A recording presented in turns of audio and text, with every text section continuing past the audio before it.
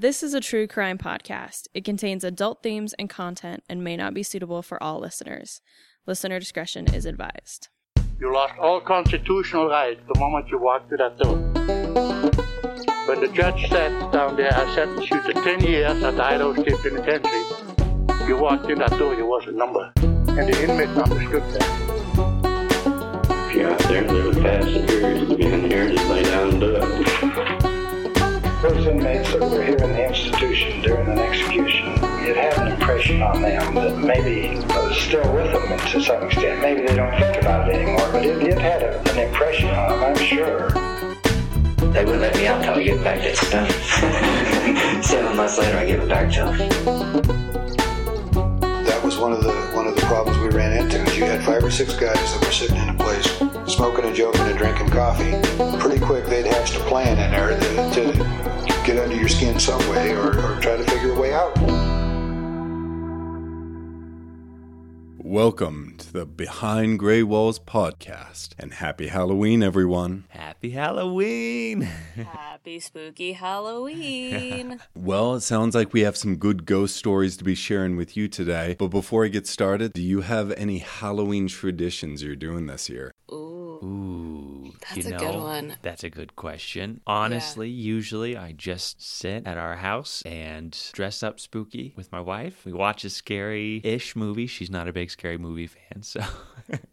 And then we wait for our maybe 3 trick-or-treaters that come to the door and give them handfuls of candy. Anthony, what's been your favorite costume that has come to your door? That is a great question. I feel like I had a little knight, like this little tiny boy who had, shining armor and this helmet on and a sword. And it was very well done. If it was homemade, it was very impressive. Cute. Yeah.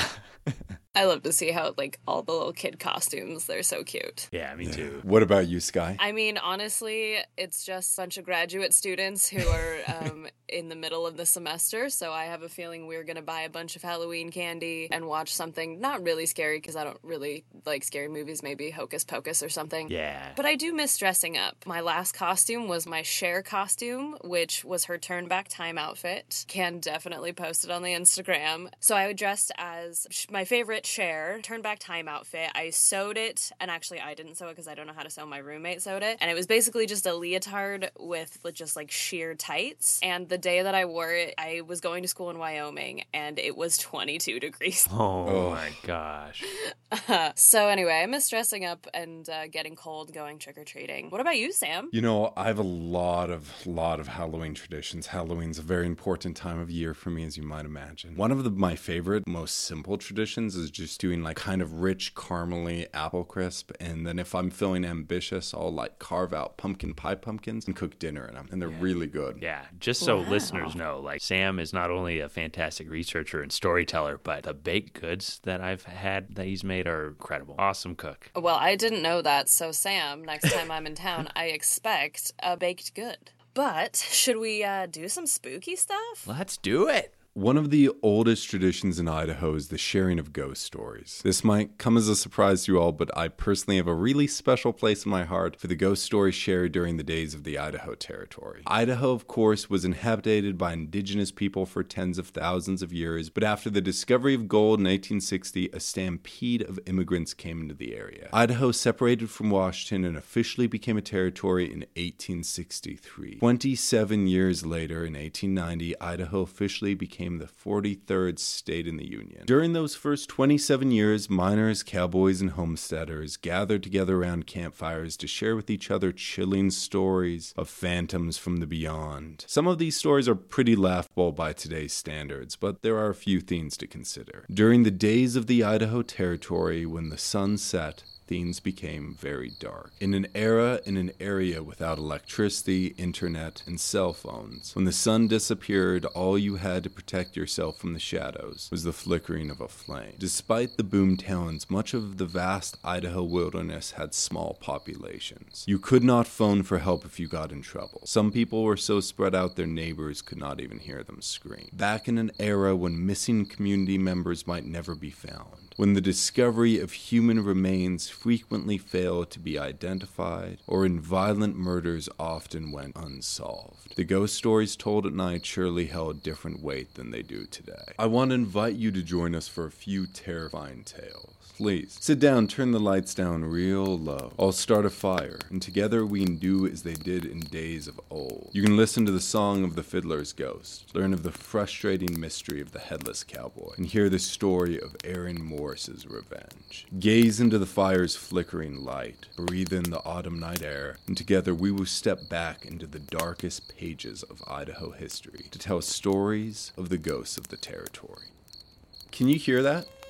Faintly off in the trees, a bow pulled gently across strings. Let's start tonight with the haunting song of the fiddler's ghost. Idaho has a long and rich history of incredible musicians, Anthony, of course, being one of them. But especially back in the days before television and radio, before even traveling circuses or plays moved through Idaho mining camps, the first entertainment was music. These musicians were pillars of these small communities, such as the legendary Fiddle Kelly, who's claimed to have faced down the monstrous Guy Scudis from last year's Halloween special. However, one of Idaho's oldest musical numbers still plays in Placerville. If you believe the campfire stories, you can go up there to the woods for a personal private performance.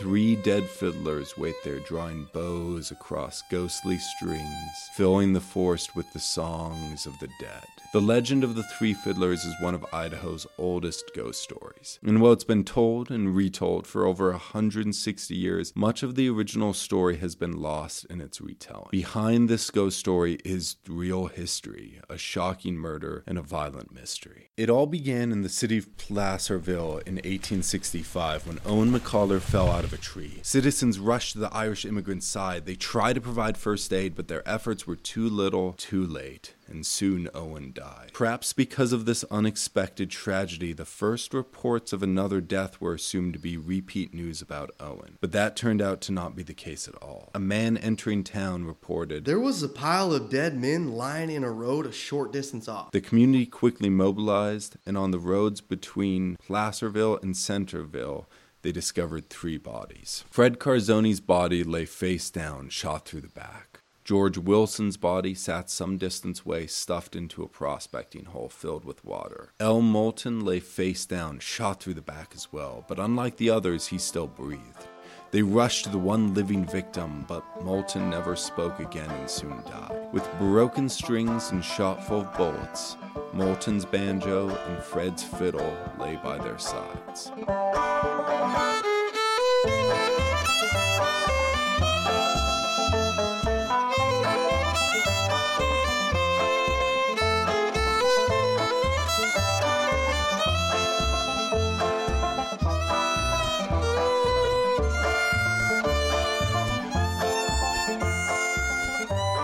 The death of the 3 men outraged the city, and a mob soon formed, eager for someone to blame.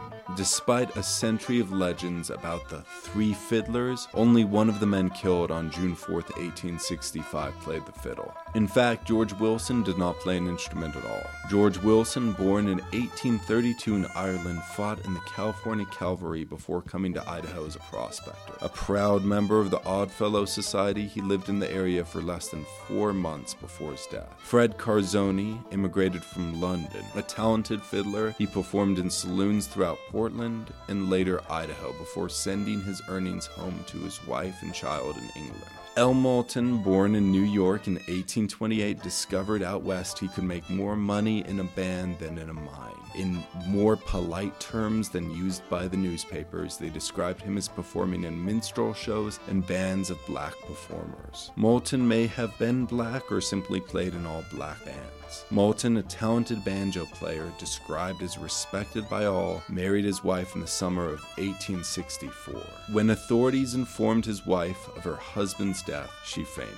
Despite freighters being nearby at the time of the murders, no one witnessed what occurred. The community assumed that George, who left Placerville that morning, carried with him a sizable amount of gold. The killer, or killers, followed him out of town, robbed and killed him. While attempting to dispose of the body, Moulton and Fred, their instruments in hand, passed by on foot. After they attempted to flee, the killer shot them both in the back multiple times with a rifle. The Placerville population of 2,500 might not have been as large as it had been 2 summers before when it claimed 5,000 citizens, but this boom town still came equipped with 13 saloons, 7 restaurants, 5 butcher shops, 5 blacksmith shops, hotel, druggist, Wells Fargo agents, bakeries, liveries, barns, carpenter, sawmill, and even a dressmaker. 1,200 men began a massive manhunt throughout the woods. Despite no evidence, the town began making arrests. Deputy Sheriff Maloney arrested Charles Kimball, Ned Elwood, and William and placed them under arrest. Recently, the authorities arrested Williams for horse theft. Kimball and Elwood paid his bond. William, who went under the alias Burke and Welsh as well, quickly became quite the topic of gossip. This talk claimed that William robbed the Scott River stagecoach in California, later escaping from the California Penitentiary, hiding out in an even less tame area of the West, the New Territory of Idaho. After Elwood and Kimball were overheard having a suspicious conversation, all 3 of them were immediately arrested. But this case, with no solid evidence, began to break down in court. A vigilante committee of 25 men formed, and threats of a lynching began to circulate. The Idaho World reported, quote, "The evidence against the prisoners we understand was entirely circumstantial, but the feelings against them was intense and dangerous." Judge McBride endured massive criticism when he released the men on light bail during the beginning of July. But by then, the vigilantes' tempers began to cool, and no one attempted to kill the suspected men. The men were eventually acquitted. The bloodiest chapter in Placerville came to a close with no conclusion. No one has ever been convicted of murders. According to local lore, the 3 murdered men, miner George Wilson, fiddle player Fred Carzoni, and banjo player El Moulton, were all buried in a mass grave, along with Owen McCollar, who died from the fall. The spot, said to be their final resting place, now grows 4 massive trees. Strangely enough, the trees form a perfect square, one for each of the victims of that fateful day. On clear, quiet nights, they say, if you listen very carefully, you can still hear them play.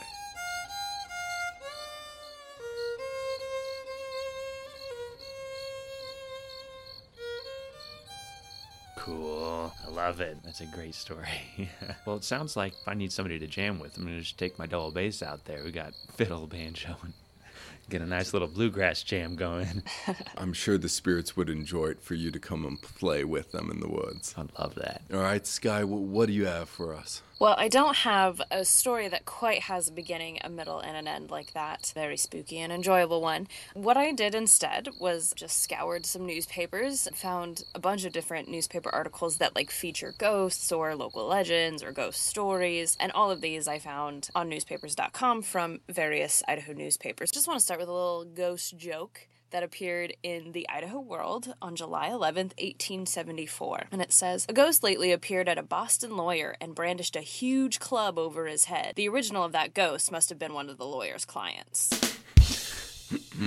Classic.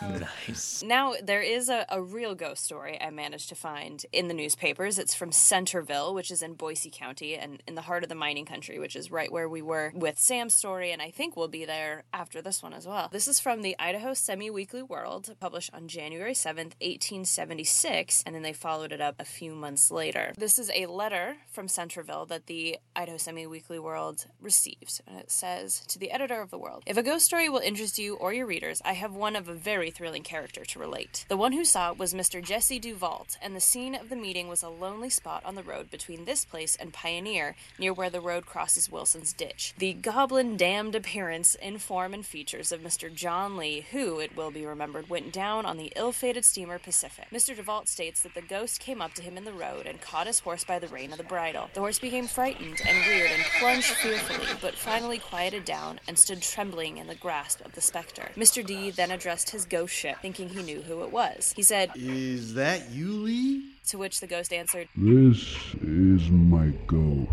Jesse, who was known to be a bluff and stoical, asked, 'Where's your damned old body?' 'In the The Pacific Ocean, and as deep as it will sink without lead, answered the apparition. Jesse says that he then began to get scared, but the ghost assured him that he would not be hurt, and that it or he had come all the way up here to get someone to do him a favor. Said he had seen several men pass by there, and named several, among whom were Johnny and Carrie Howard, 2 young men who live here. But he said that they would not stop, though he hailed them afterwards, saying that one of them stopped, but the other rode on, which part of the story has been verified by Johnny H., who says that while passing that place, they heard a noise, and that his brother did stop while he rode on. After a considerable conversation, during which the ghost told him not to ask too many questions, it took a firm hold on the reins and led the horse up the road, about 200 yards, to a tree, and said that by that tree there was money buried in a bottle to the amount of $500, which he wished Jesse to dig up on the 15th of May, and paid 2 bills for him, one of $15 and another of $25. The remaining $460 Jesse was to keep.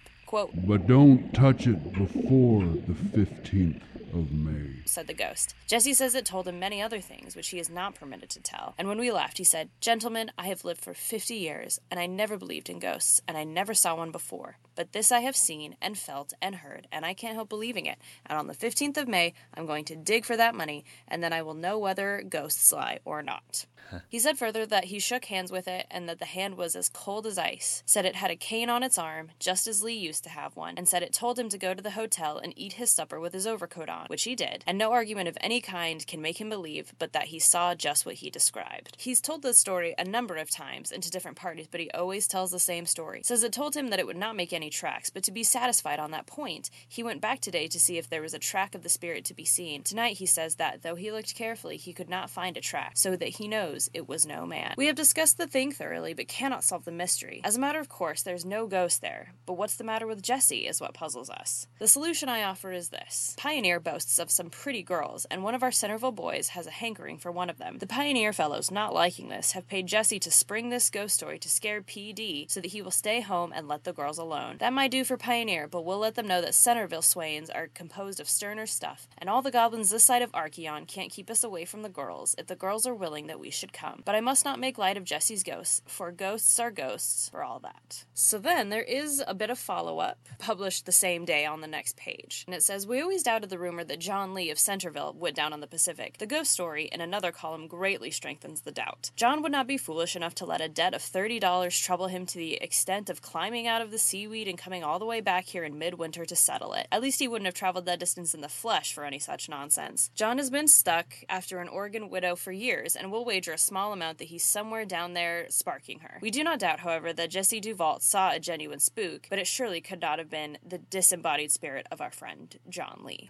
A couple months later, on September 22nd, again from the Idaho Semi-Weekly World, John Lee, whose ghost cavorted beneath the old pine tree near Placerville last winter, is now walking the quarter deck of an old mud scow on one of the rivers of California. John wasn't dead by considerable, at last accounts, and his spiritual shadow will flit nevermore in the fevered imaginations of the superstitious. Mr. McHenry, while in California, a short time since, saw John Lee, who was alive and well and hard at work. He had a big laugh at the supernatural stories told about him, and wanted to bet stamps he never had any money buried up here nor anywhere else. So, that is a pretty spooky ghost story. That was not a ghost story at the end of the day. Who did he shake hands with? What did he shake hands with? Ooh. Yeah. They do say, I don't doubt he saw a ghost, but it wasn't the ghost of John Lee. What's that whole concept? The impersonator, the spirits that take form of things you think you recognize, think you know, to try and get you to do stuff for them. What? I've never heard of that. Ghosts, demons, or mythical monsters that will mimic people and like pretend to be your dead grandma when really there's something else. And they usually want you to do very specific things. Wait, you're just talking about scammers that call you on the phone. I was going to say, you're just talking about artificial intelligence right now. Maybe mimics come in many forms and shapes. And sometimes they're phone scammers. Every time I get a phone scam call, I'm just going to yell, "You're actually a demon," into the phone. Please do. Well, if he did make up the ghost story, that supports the theory they were trying to use ghosts to spook away the suitors courting the young women in the area. True. True. Very good. Nice guy. Sky. Similar to what you were saying, Sky, with this story, and opposed to the Fiddler story, not all Idaho myths are good examples of cause and effect. As historians, you hope for complete stories, but are often left with sporadic moments that you're not always able to piece together into a coherent narrative, leaving you with more questions than answers, and there are few legends as perplexing as the mystery of the headless cowboy. On January 24th, 1882, Mr. Cushling left his warm cabin and went out into the icy winds in order to accomplish a rather strange mission. Mr. Cushling, you see, was looking for a ghost. Apparently, a rumor had been circulating about a ghost roaming the forest around the Boise Basin. The phantom had been seen from Placerville to Granite Creek, so Mr. Cushling, a French immigrant and a firm skeptic of the supernatural, offered to meet the spirit face to face. Whether Mr. Cushling hoped to disprove it as a hoax, or some part of him really hoped that there would be a real-life supernatural encounter, is somewhat unclear. What we do know is at midnight, Cushling bundled up and stepped out into the frigid darkness and headed to Opier Creek with the intention of encountering the specter. The trek must have been a hard one, with his feet sinking deep into the snow, the cold biting at any exposed skin, and the flickering of his lantern unable to penetrate the never-ending darkness. After arriving at the spot, Cushling waited, and finally waited some more. The wind howled.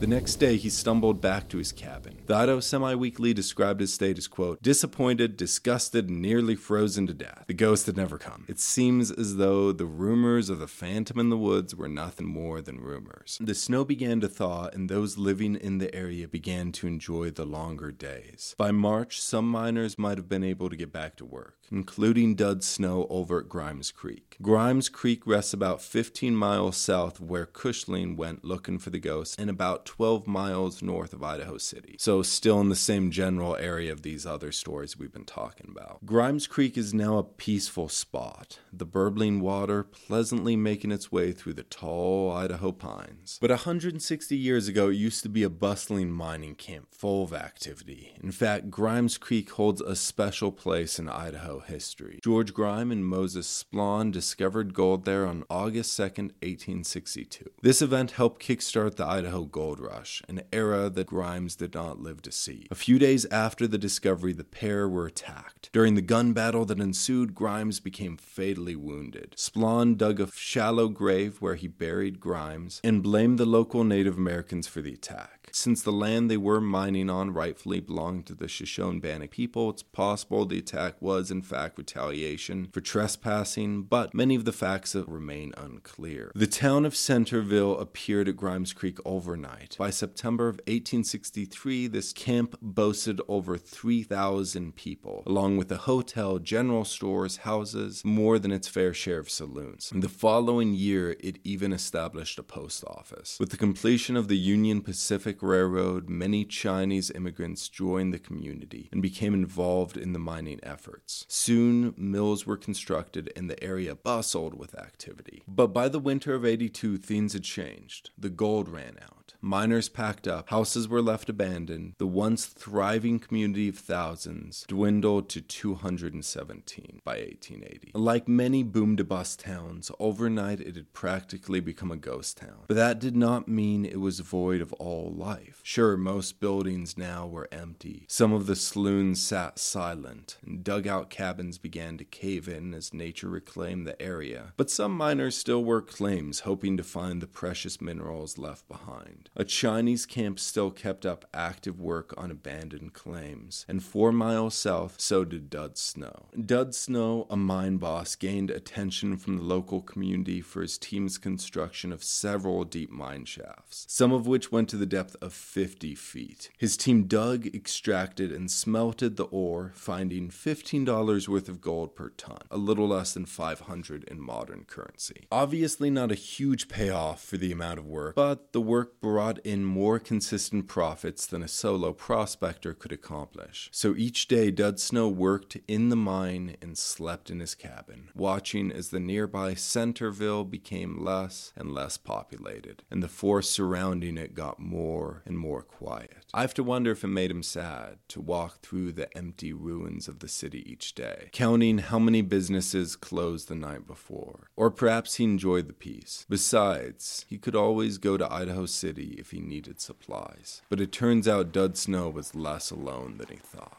The sound of a horse approaching Dud Snow's cabin got his attention. Who could that be? One of his few neighbors? Or maybe one of the miners who worked for him? Either way, a visit this late at night could only mean trouble. Dud Snow came around his cabin to see if the rider needed help. There he found a horseman upon a massive black steed. The stallion pawed at the ground and snorted clouds of hot air. The cowboy atop the horse had no head. At least not on top of his shoulders. Instead, the gory mass hung below his neck. Quote, "It was in the form of a man. The head was cut off, all but a small piece of skin of the neck which it hung. It asked him for some blue mass, and when it found he had none, the head turned to a ball of fire, and the apparition sank out of sight near an old stump." Dud Snow, startled but unhurt, surely slept that night with the door of his cabin locked and his gun close at hand. He quickly reported the encounter to the Idaho Semi-Weekly World and announced plans to put a mine shaft where he had seen the phantom. Unlike the fiddler's ghost, this report did not follow any murder that the town knew of. In fact, at first glance, it seemed as if Dud Snow invented the story to advertise his new mine to potential investors and or workers. But the legend does not end there. On October 3rd, an early snowstorm blew into Grimes Creek. A miner referred to by the white community as China Louie found himself caught in the storm. Many in Idaho City described Louie as a good person and as very intelligent. Louie, afraid he might freeze to death before he could make it to the Chinese encampment, stopped at Dud Snow's cabin. After knocking at the door, he told Dud he was lost, hungry, and tired. Dud got out a club and attacked Louie, chasing him out of the cabin and telling him to get out. Like many in the area, Dud had deep racial prejudice. Louie ventured back into the howling wind and piercing snow. Later that night, screams echoed through the woods at Grimes Creek. Dud Snow could hear the cries for help from inside his cabin. But Dud assumed the screams came from Louie. Despite the agony of the screams, Dud Snow rolled over and went back to bed. What a terrible decision. I know, how cruel. Little did Dud know that Louie was actually now miles away and safely out of the storm. The next morning, after the locals informed Dud that George Robinson, a local white homesteader, had gone missing sometime during the night, Dud became ashamed he'd not gone out to investigate the screams. Because of this guilt, Dud joined the 40 men stomping through the forest floor of autumn leaves and melting snow, scouring the woods looking for the missing man. But after a week of searching, they found nothing. No blood, no footprints, not a trace. George Robinson simply vanished. Strangely enough, George was not the only person missing in the area. 15 days before George disappeared, Chris Thomas and a German immigrant named Musin left Boise headed east and were never seen again. The community suspected Musin murdered Chris for his money. But as for George, there were no suspects.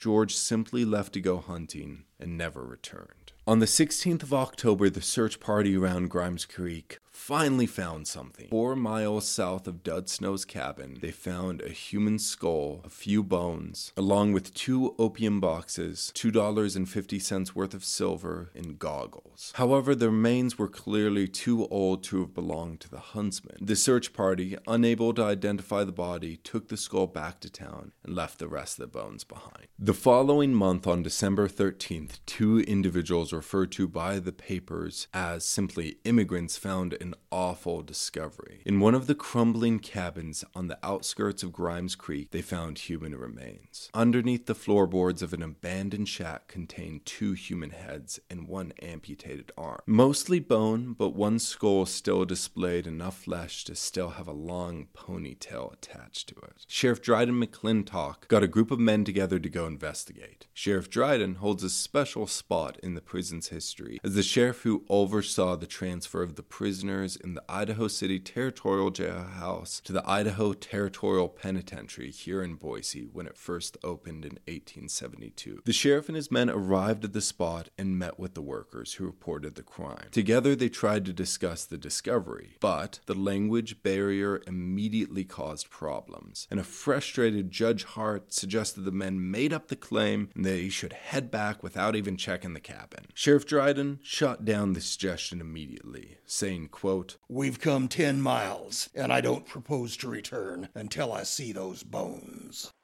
The men entered the cabin. The door creaked open. Inside the dark hovel, a floor of rotting boards awaited them. A hole showed where the men had made their macabre find, but the remains were now gone. They searched the entire premise and found nothing. The workers were flustered and confused. The severed heads had been right there. But the absence of the human remains only left two possibilities. Either the two immigrants were lying, or someone snuck into the cabin and removed the evidence before the authorities arrived. Dud Snow continued to mine in the region for years. Louis eventually moved to Haley to raise hogs and likely worked in Montana for some time as an interpreter for other Chinese immigrants. Sheriff Dryden had a long and successful law enforcement career, but he never found the two human heads. The community members were never able to identify the human skull discovered at Grimes Creek. They never discovered what happened to George Robinson, Chris Thomas, or Moosine. By 1960, Centerville officially became abandoned. Today, no structures of the original city have survived. Dud Snow never claimed to have had a second encounter with the Headless Cowboy, but he also never went back on the original story. The legend of this phantom feels half-baked at best. I apologize for the frustrating lack of answers this story provides. The similarities between the different circumstances makes one wonder if something bigger was going on, but in the end, historical research often leads to more questions than answers. As for Grimes Creek, rumors of ghosts lasted longer than the population did. Most likely just rumors. But between the missing homesteaders, the discovery of decapitated heads, and the sighting of ghosts, one is left to wonder what really happened at Grimes Creek.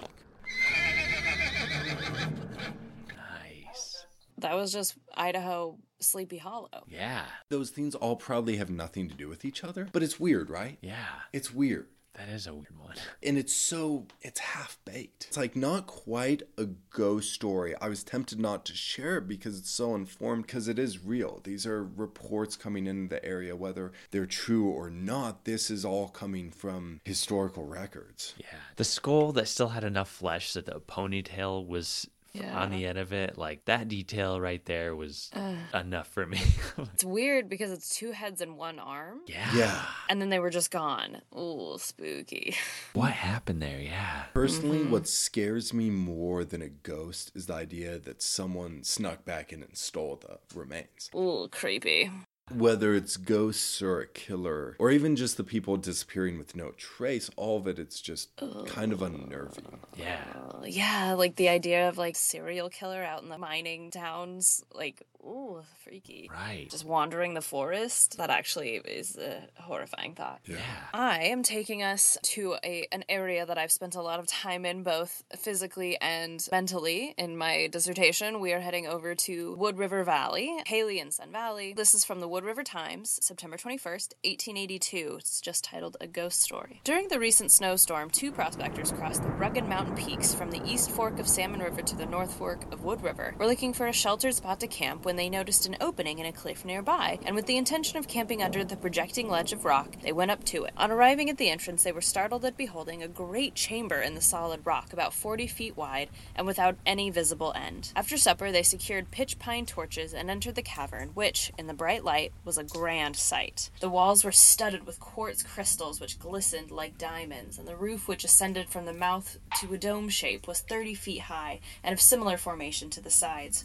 With some caution, they proceeded and traveled 300 yards over an almost level floor. The roof and sides were near together at this point, but by the light of the torches they could see a still greater opening beyond, with a roof about 90 feet high and a large lake below. They scarcely spoke above their breath, as when they spoke the sound of their voices were so often echoed that it seemed like the shouts of a multitude of men. On reaching the edge of the lake, they examined the surroundings. The sides of the chamber were of slime formation and presented many colors, but principally blue and yellow and red, as if mineral stained, and so smooth were the walls that the cavern seemed to have been decorated by an artist. Massive stalactites hung from the walls, some nearly reaching down to the waters of the lake, while rising up from the floor of the chamber up through the water were very beautiful and equally massive stalagmites. The light of their torches was lost in the darkness beyond, but they were positive that around the bend of the lake they could see what looked like the skeleton of a human being. The lake was perfectly clear, but they could see no bottom, although they knew there must be one, as the stalagmites were fixed. They were about to walk around the lake when a sound as of thunder greeted their ears, and immediately their hair stood on end, as, just ahead of them were now plainly visible 2 large eyes, which shone like locomotive headlights. Both men were transfixed with terror, and would doubtless be there yet, gazing in dumb fright at the apparition, had not the terrible noise been repeated, when, with one impulse, both men ran for outdoors so fast that they lost their hats. On reaching the mouth of the cavern, they lost no time in moving their camp 2 miles further. Although they have seen nothing more of the apparition, they are not over their fright yet, as the least noise startles them. The prospectors on Boulder Creek are talking of getting up a party to thoroughly explore the cave when the Times will be invited to send a reporter along. Creepy. Spooky. That's a good one. I love caves. Me too. But they give you the creeps, right? Totally. There's always that feeling of like, am I going to turn the corner and find out I'm not alone right now? And that slide, shimmy, pull myself through this little ravine and find a party of people or something. That is always a scary thing. And then it's almost scarier to realize that you're the only person so deep into the earth. The idea that something can see me, but I can't see it. Oh, that's the worst. And imagine at this time you've got a torch. Yeah. And if that goes out, good luck getting out of this cave. So this one is from November 25th, 1884. This is actually a Thanksgiving-themed spooky. Oh, I love this. So this one is titled Last Night's Ghost. At about 9 o'clock last evening, it was reported on Main Street that a ghost had been seen on Bullion Street. A number of persons thereupon started out in search of the ghost, but failed to find any traces of it. This morning, the facts leaked out. Mr. Snifkin started out about 8 o'clock to buy Thanksgiving turkey, which he did. As he reached the alley between Main Street and First Avenue on Bullion, he was suddenly confronted by a tall white ghost that caused his hair to stand on end. He dropped his turkey and fled, yelling for help as he ran, while the apparition picked up the turkey and disappeared in the direction of Brother Clay's office, exclaiming, "By Jove, I'm in luck. I didn't know how to get a Thanksgiving dinner till we see that idiot come in. I don't get my sheet-washed very often, but I'll do it every day if I can make a turkey by doing so." Duped. Amazing.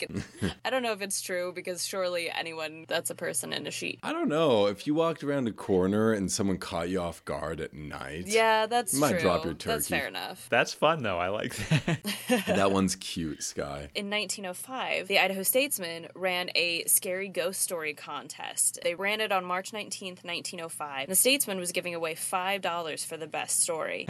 That's big money. That's cool. Yeah. It's big money. In 1913, $5 was equal to about $156 today. So in 1905, it's probably between like $150, $175. Imagine if you're, a minor, a housewife, a kid, like $5 that's a solid win. Yeah. The 13 best stories were published a week later after the call for stories, March 26, 1905. I'm only going to read 3 of them, but the rest of them are very fun. So please, if you are so inclined and you have the ability to get access to newspapers, March 26, 1905 of the Idaho Daily Statesman. The Ghost Story Contest aroused the liveliest interest among the readers of the Statesman. A number entered the contest, and several of the stories submitted to the judges were so meritorious, the closest analysis was necessary in order to select the winner. The prize was awarded to Ida R. McSparren of Star. The judges took into consideration every feature of composition, style, and originality. A grammatical slip in an excellent story and faulty construction of a minor character in what was otherwise regarded as the most clever narrative of all were some of the deciding factors as between those contributions and the prize winner. Several stories were disqualified because they exceeded the 300-word limit. Some of these were regarded as having sufficient merit to warrant publication, together with a contribution of others within the limit, which are here presented. So this one is called Life Ruined by a Ghostly Revelation. He had come to my door hungry, and I had shown him the woodpile. After supper, he told me his story. There was no reason to doubt when my brother was found dead at his office desk with a revolver clutched in his rigid fingers that it was a case of suicide, yet I did doubt it, for he had no known motive for such an act. One night, I had worked later than usual at my self-imposed task of straightening up his accounts, and had withdrawn to the fireplace for rest and warmth, by the merest chance leaving the ledger open at the very page where it had been left on the night of my brother's death, and where it still bore the stain of his blood. The heat of the fire must have made me drowsy, for suddenly I awakened with a start just as the clock was striking 12 to find I was no longer alone. In the chair at the desk sat a shadowy figure, which I instantly recognized as that of my dead brother, while suddenly stealing upon me from behind crept another misty figure with masked features and bearing in one upraised hand a sandbag. Without power to interfere, for a numb terror was upon me, I saw the murderous weapon descend and the form in the chair collapse into unconsciousness. Instantly, the assassin drew a revolver, closed the limp fingers of the unconscious one upon it, deliberately turned it upward and discharged it into the victim's head, holding the weapon in the stiffening fingers to be firmly seized in the icy grip of death. As the shadowy assassin turned toward me, his mask fell, and my horror-stricken eyes beheld in the murderer my brother's nephew, my own son, and I fell fainting to the floor. Since that fatal night, I am a wanderer on the face of the earth. And that was signed J.A. Ruger from American Falls. Wow, shocking. Yeah. That's a good one, right?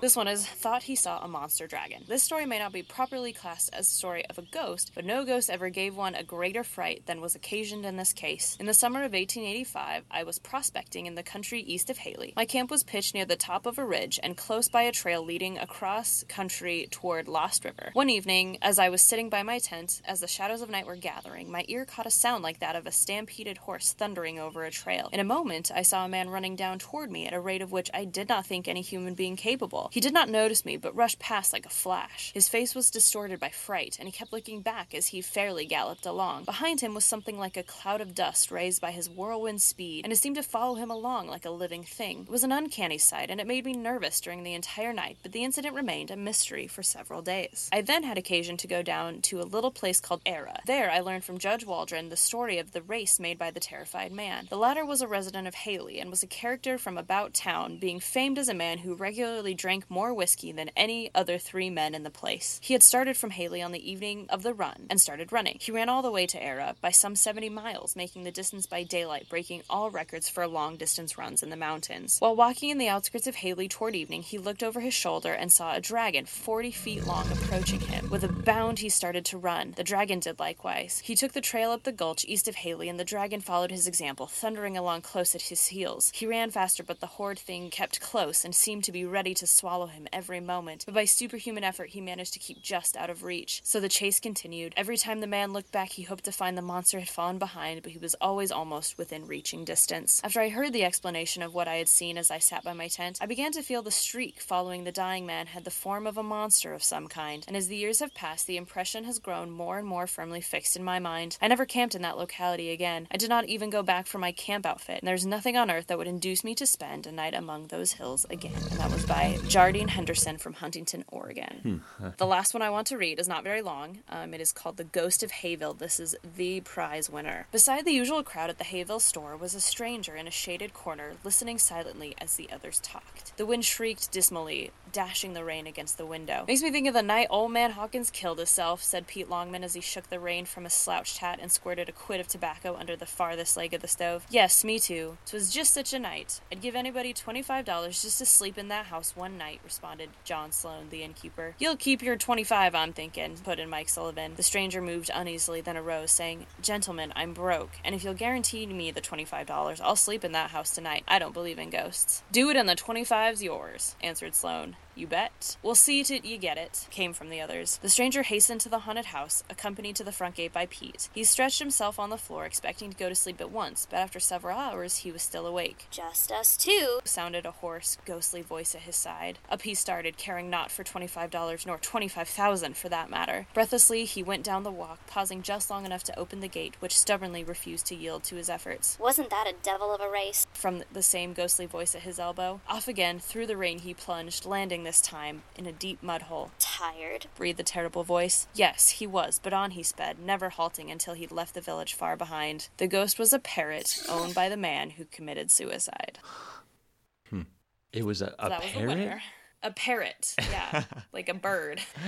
That's fun. Speaking of scary, if we're talking about real life scares, Anthony had a strange thing happen here at the penitentiary not too long ago. I did. Yeah, so earlier this year, I think it was in March, we don't open to the public until noon. And one morning, I just finished digitizing New Breed News, this newspaper written by the North American Indian League here at the site. And I was so excited about it. In Treehouse, a lot of those cells have men who were actually in NAIL, the North American Indian League, and were authors in this magazine. So I was like, you know what? I'm going to print a couple of these out and put them in these cells. And while I'm in there, I'm going to zhuzh them up, kind of clean them up, get rid of the top layer of dust. And I didn't realize that there were mirrors in several of these cells, so I kind of cleaned the mirrors off. And I was just kind of going down the line and doing that and staging these New Breed News magazines and Clock magazine articles as well from the 70s, just to like give it that lived-in space. And I went to the east side of the building, which currently we have closed off, just kind of cleaning up. And for years, since I've worked here for now almost a decade, this one window has always been open, but there's a little bit of grating, this mesh to keep birds and other critters out. And so I was like, I think we can probably shut this window. And so I go into the back corner near the end of the tier, and I just slowly kind of shimmy this window down and close it. And right after I do that, right behind my head, I hear, "What are you doing?" No. Dead serious. My hair stood up. I turned, of course, and I'm alone in the building. And I'm looking around. I ran outside. I looked around to see if somebody darted out, because I was like, it sounded like Sam if you were putting on a voice or something. Mm-hmm. You didn't do it, did you? No. Because it was this very low, guttural voice right behind my head. And man, it was clear as day. "What are you doing?" Man, it really shook me up for a couple of days there. I was like, did anybody do this to me? Because, this is really messed up. That was very freaky for somebody to do that while I'm just in there by myself cleaning up. Yeah. And that happens to be the same cell house that Marie Cuff, who's the head of Big River Paranormal, 11, 12 years ago. She was up in the top tier. And this is one of our most famous stories of paranormal activity. She was reaching into a cell and snapping a photo of some photos that were actually pasted on the back of one of the cell walls, and something ran its fingers through her hair and said, "Ooh, pretty." So it's like the same. I was gonna ask that. Yeah, and I'm wondering if there is something there, if this is not just entirely in my head, and it's just from all the dust and lead paint that I was stirring up, but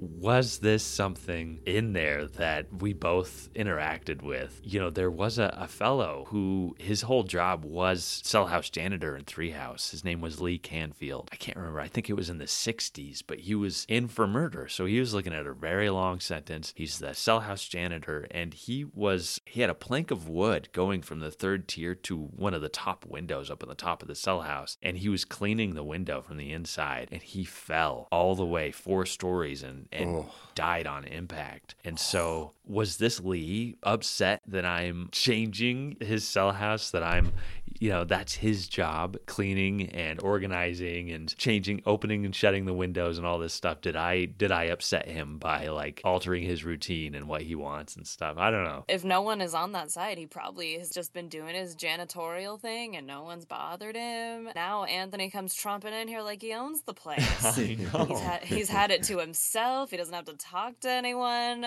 I mean, honestly, I'd be pretty mad too. Right? Yeah. Oh, it was very spooky. That is so spooky, dude. Ooh. I feel like Anthony usually has a very cool head about these things and is very skeptic about a lot of claims. So the weight of something like that coming from Anthony is a little heavier than someone who's on their first paranormal tour and are very excited. Yeah, their first evening here as a staff member or something. And you hear, there are natural creaks and things that we hear all the time, especially up in the top tiers of Four House. There's this one little piece of metal that just blows in the wind. It sounds like somebody's slapping a bar or something, and now we're so acquainted to most of those noises that this one was just clear as day. And Very spooky. This was published in the Daily Statesman on September 5th, 1934. It says, they were walking through a gloomy bit of woods on a dark and stormy night. As the thunder boomed overhead and the wind shrieked, he took her hand. Makes me feel sort of nervous, he gulped, to think of the 2 skeletons hidden away near here. Skeletons? Where? She gasped. Inside of us, he moaned. I'm going to tell that joke, and This is a good one, right? I'm expecting the biggest groans. I love it. All right, Sam, you have a story to close us out today? According to legend, most spirits remain as just echoes of the past. Others, however, return for unfinished business. And there is no unfinished business quite like revenge. Aaron Morris's murderers were never convicted. They never served time at the Idaho Penitentiary for that specific crime. But that's not to say they went unpunished. For our last story tonight, let's discuss the dark tale of Aaron Morris's revenge. Aaron, like so many other immigrants, came to the West looking for a fresh start. Born in Poland somewhere between 1851 and 1853, Aaron at the age of 21 moved to Utah. He likely settled in the area to help his cousin, Isidore Morris. Isidore, a successful businessman, eventually asked his cousin to move north in order to take over his operations in Haley, Idaho. There, Aaron took charge of the family general store as well as managing a few mills in the area. Jewish settlement in Boise took place as early as 1865, leading to the construction of the oldest synagogue west of the Mississippi River, built in 1895. Later, in 1919, Moses Alexander became the 11th governor of Idaho and the second elected Jewish governor in the United States. Aaron, however, represented a new demographic of Jewish immigrants moving to Sun Valley to ranch, mine, and grow potatoes during the 1880s. Aaron, who arrived in 1878, quickly became well-liked and friends with many in the area. Described by the Idaho Weekly Keystone as, quote, the well-known and sterling young member of the firm of I. Morris. He quickly earned a place in the community and the respect of his neighbors. The work he did kept him busy, but August 16th must have been an especially busy Saturday for Aaron in 1884. Not only did he still need to collect money all throughout Ketchum, he also wanted to make it back to Haley to see Isidore, who visited just for the night, and planned to return to Salt Lake by train in the morning. Aaron sat down with Richard West at 5:30 p.m. for a quick bite to eat before riding off into the forest. For the next few hours, he paid visits to each one of the miners and farmers who had purchased from their general store using credit. By 11:30, Aaron once again visited Richard before leaving Ketchum. Richard tried to discourage him from leaving. It was at least an hour-and-a-half ride to Haley. Besides, it was late, dark, and Aaron carried no pistol. But he would not hear it. He needed to visit with his cousin before he left town. Aaron paid the man for dinner. They shook hands, and Aaron stepped out into the night. At 11:45, stable boy William Scott helped Aaron saddle his horse. While Aaron put on his overalls and gloves, a man hovered near the barn. But William did not pay much attention to the stranger. So much so that later he could not recall any details of the man. William defended himself by saying, "It was a very dark night." By the time Aaron rode off, the stranger disappeared back into the shadows, and William did not think twice about it. The summer night was dark and cool. Aaron rode his horse through the shadowy woods. Eventually, he made it to the old country bridge above Trail Creek. Perhaps he whistled to pass the time. Perhaps not. If he did, the only sound to accompany him would have been the midnight wind. Somewhere, out on the lonely dirt road between Ketchum and Haley, a shot rang out. David Levy made his way down the road on the sunny summer morning of August 17th. There he spied a drunk lying face down in the middle of the road. Chuckling to himself, he decided to wake the drunk, for that was no place for a man to sleep. But the closer he got, the more wrong the picture looked.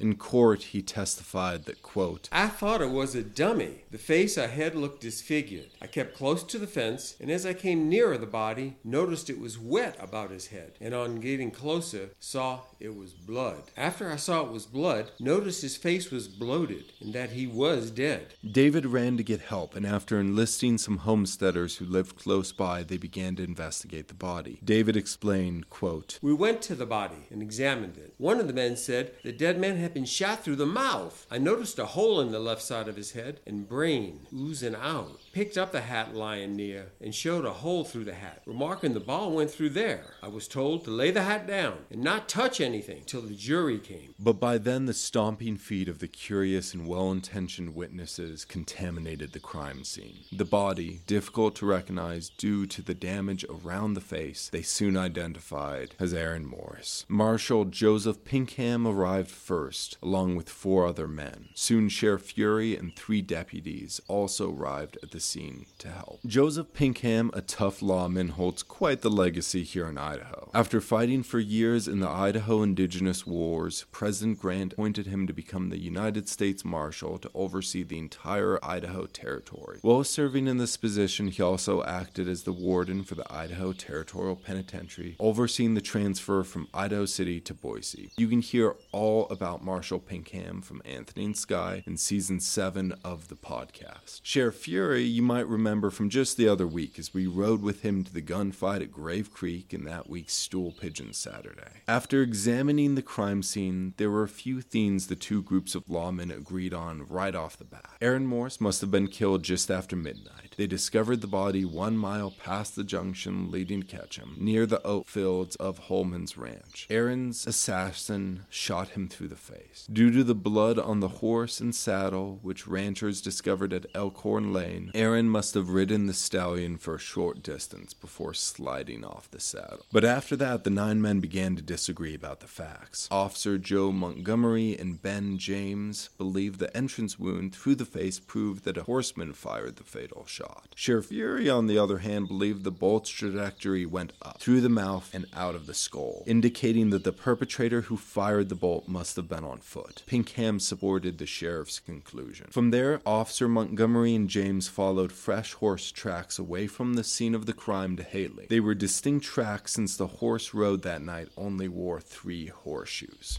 The sheriff and Pinkham, on the other hand, followed 2 pairs of footprints away from the crime scene. The trail led them through an oat field, a stream, then eventually all the way back to Ketchum. After the completion of the coroner's investigation, Isidore collected his kin's body and took him back to Salt Lake to be buried in the Jewish section of the cemetery. A massive group of friends, family, and community members attended the funeral. Outraged over the crime, locals quickly raised a large bounty to catch his slayer. The city of Ketchum offered $1,000 in reward. Isidore raised another $1,000 from his own personal funds, which Governor Byrne of Idaho matched dollar for dollar. By August 22nd, the reward for catching and convicting the killer of Aaron Morris reached an astounding $5,000. Wow.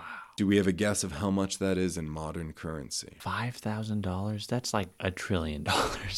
I would say maybe like 75,000. Just over $154,000. One of the biggest rewards I've ever seen with a murder in Idaho. Serious? That's insane. Shows you how loved Aaron Morris was. Yeah. The community wanted justice. Montgomery and James quickly found that the 3-shoed horse belonged to the Kid Williams, who they placed under arrest. Meanwhile, Fury and his deputies arrested George Pike, Thomas Kelly, and the notorious, dangerous Samuel Hatton. Oh. Hatton has come up a lot this season, so I'm not going to go into details on the man the Idaho Statesman called, quote, one of the worst men ever confined in the Idaho Penitentiary. But go back and listen to our incredible Suzanne in Season 6 to hear his entire grisly story. Quickly, however, the Kid Williams proved an airtight alibi, and the authorities released him. The sheriff also released George Pike. However, things did not look good for Kelly and Hatton. One pair of the footprints leaving the crime scene left the distinct square-toed marks in the mud. The other left round-toe marks. Kelly's boots were square-toed and Hatton's round. When authorities confiscated Hatton's boots and socks, they discovered them both to be wet. with a single oat under its sole. Kelly's boots, considerably more dry, were stained with a faint splattering of blood. Considerably more incriminating was the boot's size, make, and even the position and number of nails were an exact match to the footprints found in the mud. This fact Sheriff Fury discovered and Pinkham confirmed. However, neither one made casts of the prints, something that clearly hurt them during the trial. Neither Kelly or Hatton could provide any alibi. Both men were seen at their regular haunts just before midnight. Both men disappeared for a few hours. Then they were seen returning home to the cabin they rented at 2 a.m. They could give no explanation of where they'd been for those missing hours. In court, Kelly, already nervous and visibly shaken, began to cry and claimed he had no money for an attorney. On the other hand, Samuel Hatton, with his normal, confident swagger, chose to represent himself. The witnesses Hatton called to the stand, however, did not seem to work in his favor. The bartender Tom Dick Harry admitted the men did attend a saloon, but not until after 1 a.m. Apparently, Hatton attempted to have some working girls vouch for his whereabouts, but their contradicting testimonies once again failed to prove the men's whereabouts. However, the boot evidence began to fail in court. With no casts and with the officers who retrieved the boots covered in oats themselves, the single oat in Hatton's boot could not provide conclusively that he'd been in the field, nor could the blood on Kelly's shoes. Neither man's gun fit the bullet used to kill Aaron. One of the mysteries of Aaron's death was the motivation behind it. At first glance, the obvious conclusion was robbery. Aaron Morris was missing a few papers, a few dollars in silver, but his body still had $900 worth of cash, gold,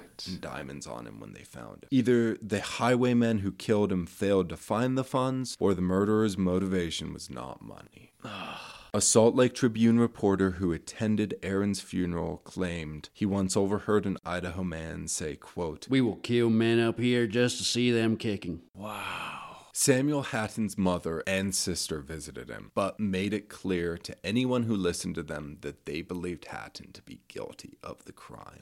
On December 16th, 1884, to the shock and outrage of the community, the charges were dismissed. Then Thomas Kelly and Samuel Hatton were both released from jail. Meanwhile, Aaron's family still grieved. Earlier that year, Isidore published a card thanking everyone who stood by the family during their turmoil. In the newspaper, Isidore stated, "All that human kindness could do to assist us in bearing the heavy burden of this great grief has been done, and we will gratefully ever remember these efforts of loving sympathy." Days turned to weeks, and months turned to years, and the citizens of Altourse County tried to move on. But as strange occurrences began to happen on the country road at midnight, townsfolk began to whisper. Animals refused to cross the road near Holman's Ranch. Strange sounds were heard at night, and shadowy wraiths were seen riding in the trees. The community began to avoid the dark stretch of road during the witching hour. Instead, they locked their doors and built up their fires bright and warm. On November 30th, 1887, after an especially long day of work, Lung Choi, Charlie Bow, and another miner found themselves in the woods past sundown. The men began to ride back through the woods. The full moon provided some light, but not enough to keep the shadows from dancing between the trees. As the wagon drew up to the oat field, now buried under snow, the horse saw something.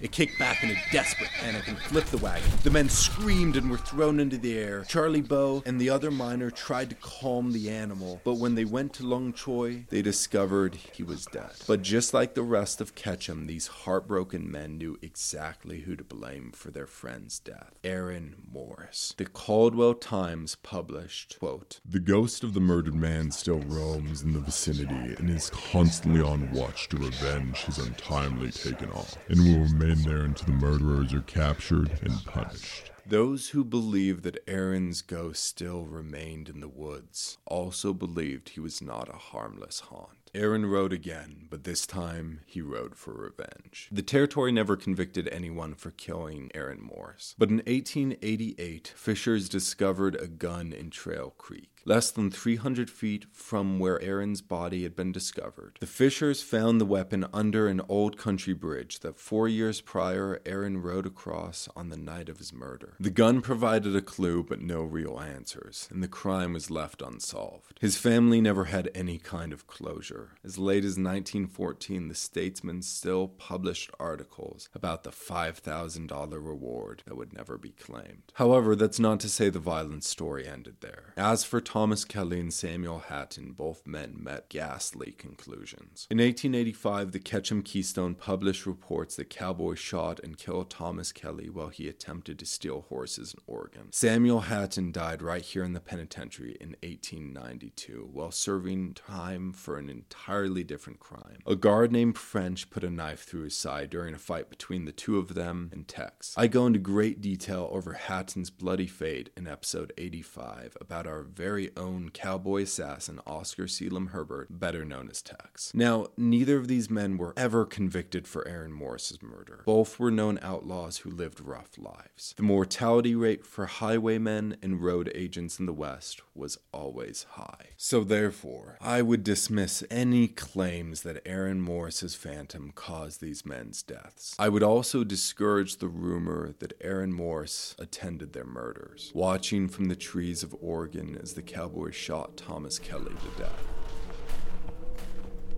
Or that Aaron stood outside the 1890 cell house on his horse on the cold morning of December 16th and watched Samuel Hatton die 8 years to the day that the charges were dropped against him. Because all of that is just hearsay. Campfire stories we tell each other on dark nights, to try and scare each other and to make sense and patterns of such awful violence. If Thomas Kelly and Samuel Hatton truly did kill Aaron Morris, I do hope that Aaron Morris has now been able to find peace. His body rests in Salt Lake City. His tombstone is inscribed in Hebrew, and below that it reads, "A man of honor, true and tried, by the assassin's coward's hand, he died."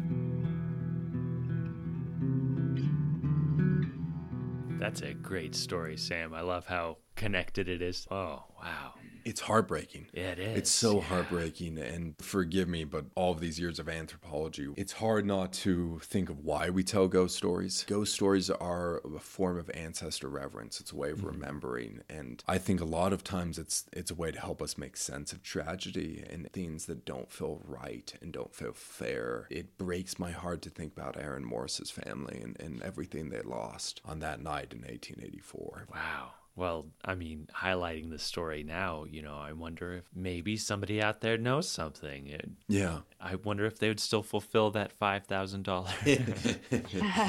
That's incredible, though. Yeah. That is an incredible story, and it is heartbreaking. Man, well, great work, Sam. Great work, Sky. Yeah. These are some good spooky stories today. Sky, wonderful stories. Anthony, thank you for sharing your experience. Very, very spooky things to conclude with.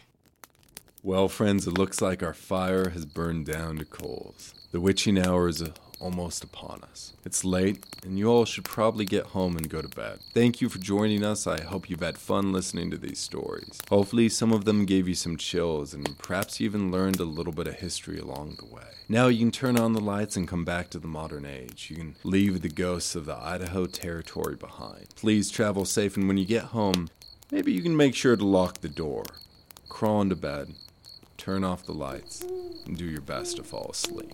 If you hear a violin playing in the woods outside, or see a lone rider standing on the ridge across from your window watching you, remind yourself that these were only some old Idaho ghost stories and nothing more. Good night. Do your own time. Do your own number. And happy Halloween, everyone.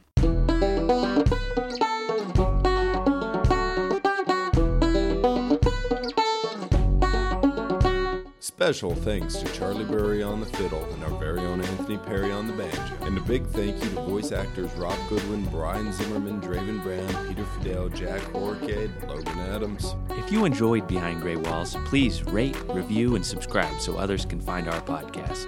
If you're interested in more Old Idaho Penitentiary information and to see mugshots of the inmates featured in this episode, follow the Old Idaho Penitentiary on Instagram and Facebook. If you want to learn more about the Idaho State Historical Society and its other sites, follow ID State Historical Society on Instagram or visit history.idaho.gov.